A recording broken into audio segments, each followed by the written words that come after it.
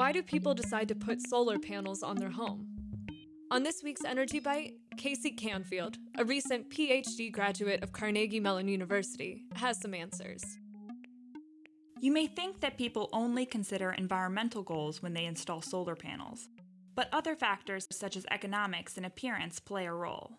Some view it as a good financial investment, such as retirees who want to stabilize their electricity costs while on a fixed income. On the other hand, some may dislike the look of solar panels or may be overruled by their homeowners association.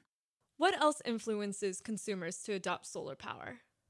People are also influenced by their social network. When people see their neighbors getting solar panels, they may be more motivated to investigate getting solar panels themselves. People also prefer to get information from those who they trust. If their neighbor says that solar panels are a good investment, they take that information more seriously. Would you install solar panels on your home? Take our poll, see the results, and ask your energy questions at energybite.org. Energy Bite is a co-production of WESA Pittsburgh and Carnegie Mellon's Scott Institute for Energy Innovation.